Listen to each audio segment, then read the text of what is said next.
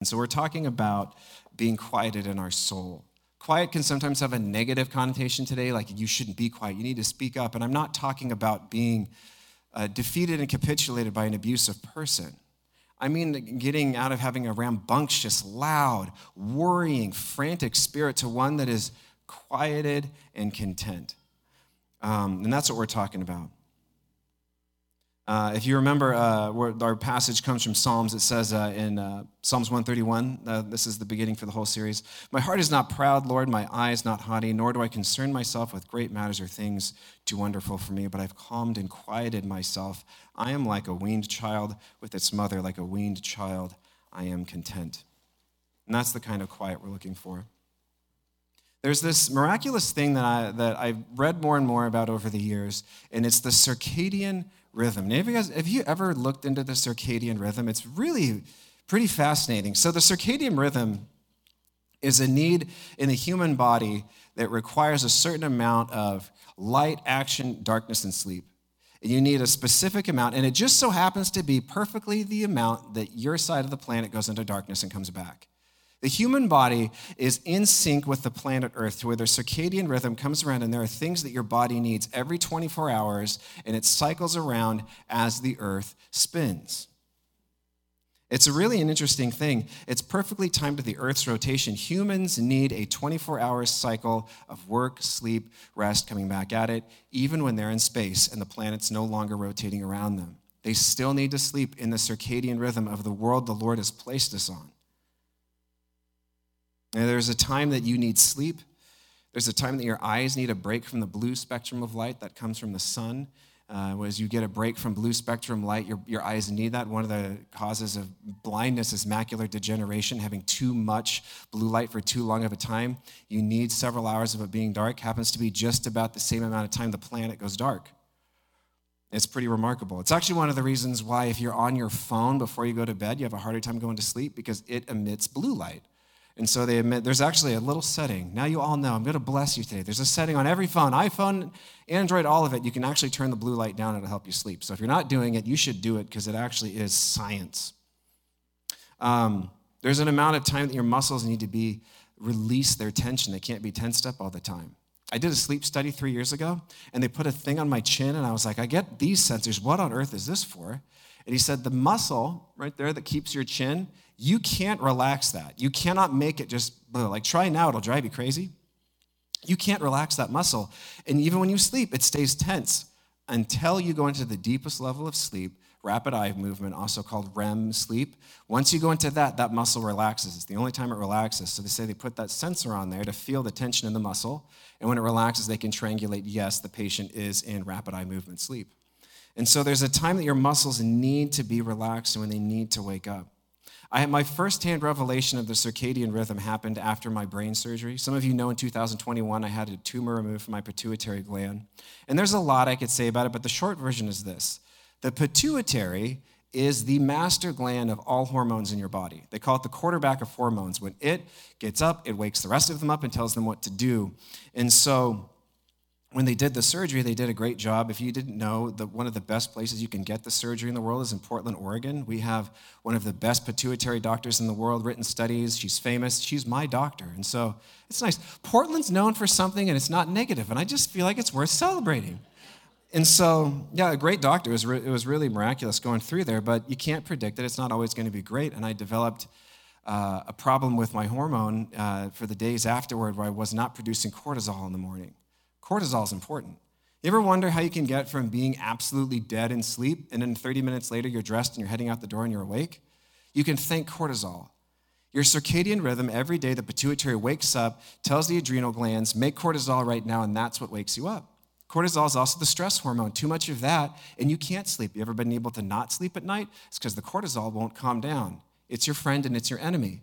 I always thought of cortisol as being negative. Cortisol is also what triggers insulin to make people chubby. So it's like when people get overweight because they're stressed out. Cortisol. So I thought of cortisol as negative until I didn't have any. In the morning, your body wakes up. At sunrise, the circadian rhythm takes off and the pituitary gland wakes up and says, you do this, you do this, you do this. And when the cortisol wasn't produced, I went into adrenal shock. That's what a druggie goes into when they're coming off of hard drugs. It feels like you're going to die. 3 mornings in a row. And that's when it happens. It doesn't happen at night, doesn't happen at midday, happens in the morning because that's when circadian rhythm says you're supposed to get your hormones right now. Hormones in the human system are most prevalent in the morning. It's when they're most heavy. You can actually eat more fattening food in the morning because you're more insulin responsive in the morning. It's a remarkable amount of time. So in the morning, you wake up and your body says it's morning, and I was aware of something I never knew before. There's an appointment inside of myself I didn't know about. It's been going on for years. Every morning, my pituitary has an appointment with the circadian rhythm and says, wake up. And I didn't realize it's there. It's there today. Now my body can produce cortisol again, so I'm healthy and stressed out all over again. But there is an appointment daily within my body I didn't realize. There's an appointment daily within your body. The reason that you went from dead sleep several hours ago to fully awake now, hopefully remaining fully awake for the rest of the sermon,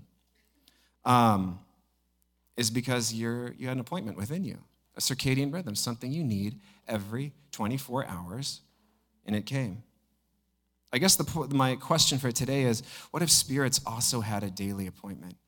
If God created the body so fixed together and it has a circadian rhythm, is it possible that the spirit too has a circadian rhythm, a 24-hour need? You see, we want to have a quiet soul, and a quiet soul is a mature one that's at peace with its place in the world and secure in trust with God. The opposite of a frantic, dissatisfied, despairing soul. So the topic for today's study and conversation is going to be, what is done daily for the keeping of a quiet soul? What is the daily duty? I want to read the Lord's Prayer. In Matthew 6:9, he said, the Lord says to his disciples, this then is how you should pray. Our Father in heaven, hallowed be your name. Your kingdom come and your will be done, on earth as it is in heaven. Give us today our daily bread and forgive us our debts as we forgive our debtors. And lead us not into temptation, but deliver us from the evil one. This Lord's Prayer, it's divided into 2 halves. The prayer is unto God, and the prayer is for the self. God, your kingdom come, your will be done. And then it switches to our daily bread. Forgive us and help us to forgive. But item 1 on this is this daily bread, and that's really what we're going to be focusing on. Verse 11, give us today our daily bread, sustenance for the whole self. Now, Christ names literal bread as the ultimate example of a request for total sustenance. And some people will read this and they do interpret the passage as Jesus is instructing his disciples to pray for literal physical needs and nothing more. And I'm not saying that that is a completely foolish interpretation, but I do believe that ignores the grander context of how he phrased it. I think it ignores the overall theme of bread in Scripture that Jesus would have been well aware of. And I believe it ignores the way Middle Easterners think. Middle Easterners do not think either or. It can't mean, for Western people, we often think all in, either or, this or that, but they have a way of understanding both and, that it can mean one thing and it means another thing. And so for the people he's talking to, Middle Easterners, and Jesus who's teaching from a Middle Eastern worldview, makes far more sense that it means both and. Jesus and his audience would have assumed what he's talking about is prayer for the sustaining of the whole person. And there are times that the whole person does need bread, and the Lord will provide it. But even that is this token, this reminder of the greater sustenance God gives his people, how he takes care of them. Physical needs are important, yet there's something undying about spiritual needs. I think when we look at the theme of bread in Scripture, we can see how bread is used, how we can understand what Jesus is meaning. The first time that we see a significant story about bread, or the most significant, I guess you could say, is the manna in the wilderness. When the people are wandering from Egypt and they have the 40 years when they're waiting to get into the promised land, they are given bread every night miraculously. Some sort of yeasty substance. Manna in Hebrew means what is it? So I have no idea what this stuff looked like. I'm guessing white little flakes. I don't know. But apparently it could be mushed together and baked into bread. And there was this miraculous thing where bread showed up every night. There's a story where David he comes into the temple when he's running away from Saul, and he's with refugees, and they come to the temple, and the priests take the bread from the Lord's table and they give it to David. And so it has this deep meaning to David. You might be cast out of the kingdom, and the king doesn't look down on you, but the King of Kings welcomes you at his table and feeds you from his table himself. Jesus broke bread for the multitudes, and we know that it means more than just simple bread, that Jesus brings miraculous life to those who hunger for the kingdom of God. And he gave bread to his disciples when bread meant far more than what it was. It meant his body, which is broken for them. And in the end, there's the feast in Revelation 19 where the people eat bread at the everlasting table of blessing. Bread is bread, but bread is more than bread. And it's strongly consistent throughout Scripture that bread is God sustaining his people's needs and assuring them at a far deeper level than a full stomach. To get bread miraculously every day in the wilderness is a remarkable thing. And this reference, daily bread, if I could use such a word, circadian bread, that which comes regularly, it seems that Christ is very clearly, and most people agree, is referring to the manna in the wilderness that came daily. There is a lot of bread in the Bible, but the bread that came daily, that's referenced as daily, is manna. Manna from heaven for the pilgrims. And there's a few odd details about the manna. One is that it showed up every night, and there's no witnesses to what it looked like when it arrived. So it shows up every single night. And the interesting thing is this, it spoils before the next day. It's good for 24 hours. Except for on the Sabbath, they could gather double so they wouldn't have to gather, and then that would miraculously keep clean. But if they gathered too much, God was like, it's going to mold. I'm going to put maggots in it. There's this interesting thing that it is meant for a 24-hour period. And I think that's the more important thing to see is it's not that we should focus on it rotting, but that it was intended for a 24-hour period and would be renewed for another 24-hour period.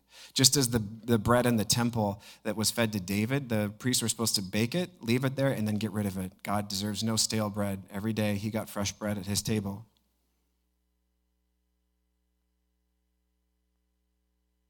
I think sometimes when we think of communing with God, hearing from God, receiving some sort of bread from heaven that sustains the spirit, we can sometimes think of it, if we're going to think in an Exodus term, we think of it almost like Moses.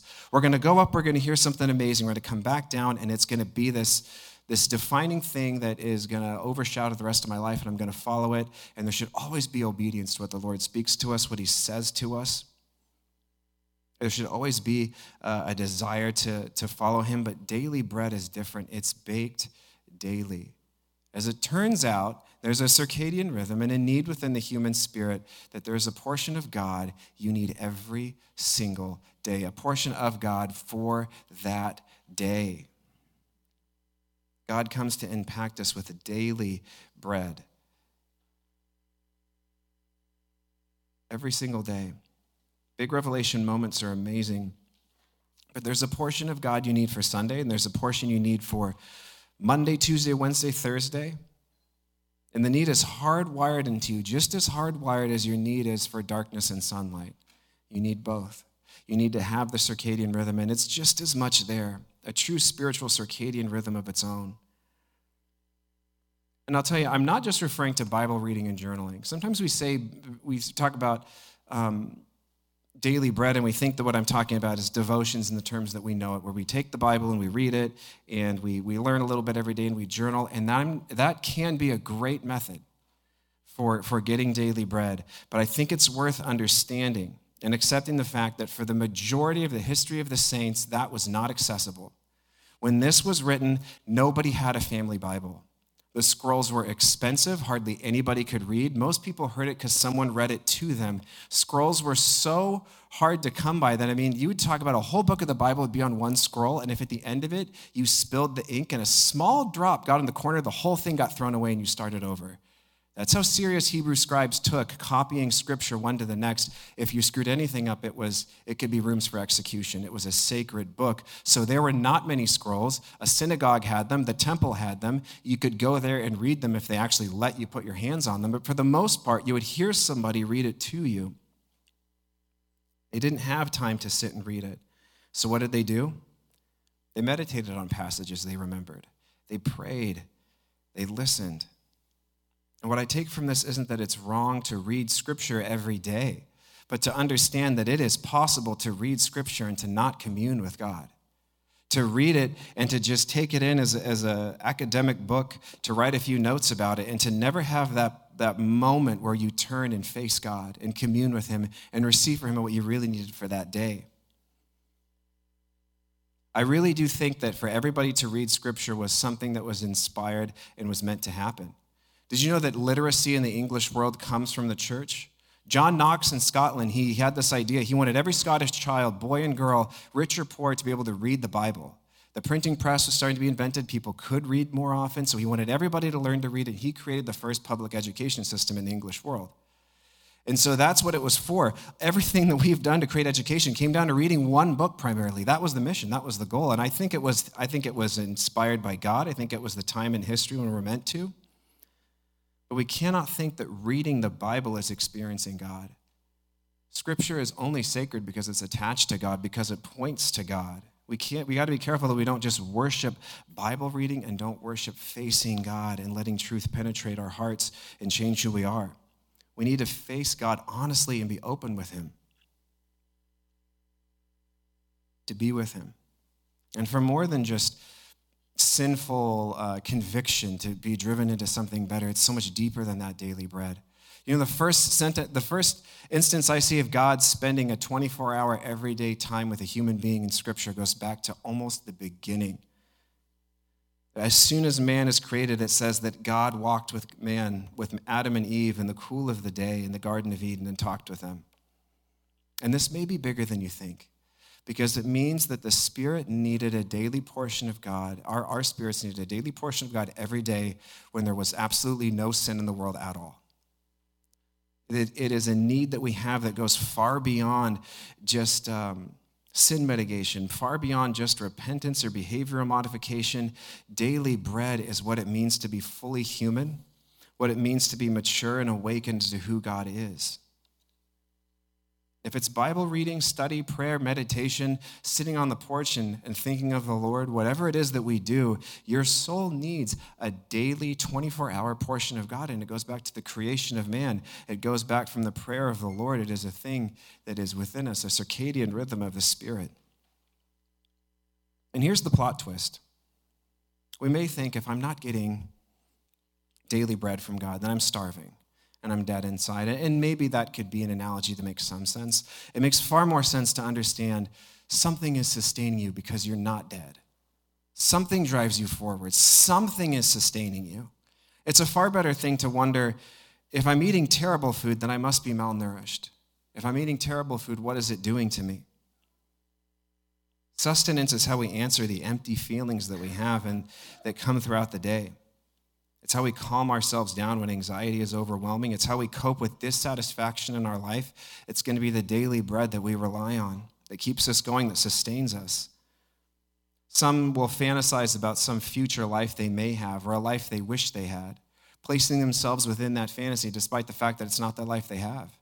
And then they become incredibly frustrated with anyone or anything that pulls them out of that fantasy and reminds them of the life they really live. There are some people who cope with fantasizing about having power to change what's wrong. That boy, if I were in charge, or if I was made king for a day, these kind of fantasies of when we get frustrated with the injustice of what's going around us in our own lives, the world around us, we think of, if I were powerful, what I would do. For some people, their daily sustenance, their daily bread is social media, because once it provided an update that invigorated their day, and now they wonder, if I just scroll and scroll and scroll and scroll, will it happen again? Some drown discomfort in vices that we all know are destructive: substance abuse, binge eating, slothfulness, pornography, anything that's a clearly destructive pattern, because it's so strong in flavor, your spirit forgets and gets drunk and forgets how miserable it really is. Being sustained by God is getting a daily answer from hope and coping that comes from God. Communing with God, being the sustenance of daily life, that's the rhythm of a quieted soul. That there's an appointment within you you may not have realized you've needed every day. Every single day, whether it is an overwhelming day or just a really boring, underwhelming day, a great day, whatever it is. There is a portion of God we need for every day that brings us back to the original design of humanity, where we walk with God every 24 hours for a period of time. We have to be careful and know there are things we're doing to sustain us, and if we want God to sustain us, some things go and some things are planted. God prophesies through Isaiah in Isaiah 55. He says, "Why spend money on what is not bread, and your labor on what does not satisfy? Listen to me and eat what is good, and you will delight in the richest fares." The big question for us is, what does it mean for you to commune with God daily? What would that look like? A 24-hour circadian rhythm. When does it happen? I've heard people that have time with the Lord in the morning, in the evening, midday, a time when they feel inspired to do so. What is yours? What if you were to break off the thing of, if it's not Bible reading and journaling, it's not a devotional time, it's not time with the Lord? What if your whole goal was, whether it's through Scripture or it's through prayer, your goal is to turn and to face God honestly and to receive what you need for that day? Not because you're showing up for the spanking or the character crushing, but because whether you are perfect and sinless or sinful and needing to change, you have the exact same appointment within you. No matter what, you are human. You are made for God. That was your purpose. Every 24 hours, you need a portion of God for every single day. Whatever the Lord's convicting you to do, whatever he's whispering within your spirit, have the confidence to say, I'm going to follow that. I'm going to go for it. So many times we hear God whisper to us and we say, I think that was just me. Whatever God's whispering for you to do, to have daily bread, to set aside a time to receive from God a daily infilling for the Spirit, do it.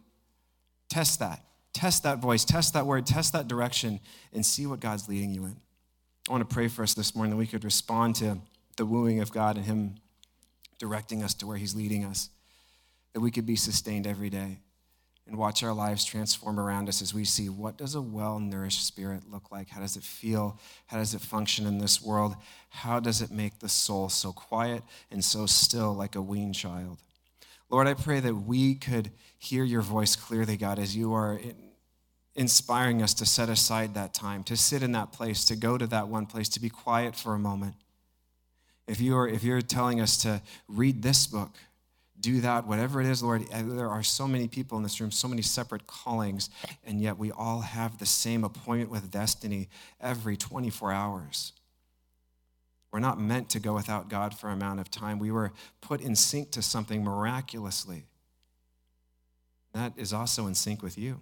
God, I pray that we could have that time with you every day, that you would help us protect it, Lord, as the doubt creeps in and says, you can't defend that every time. Something's going to interrupt you. You're not going to be able to get it done.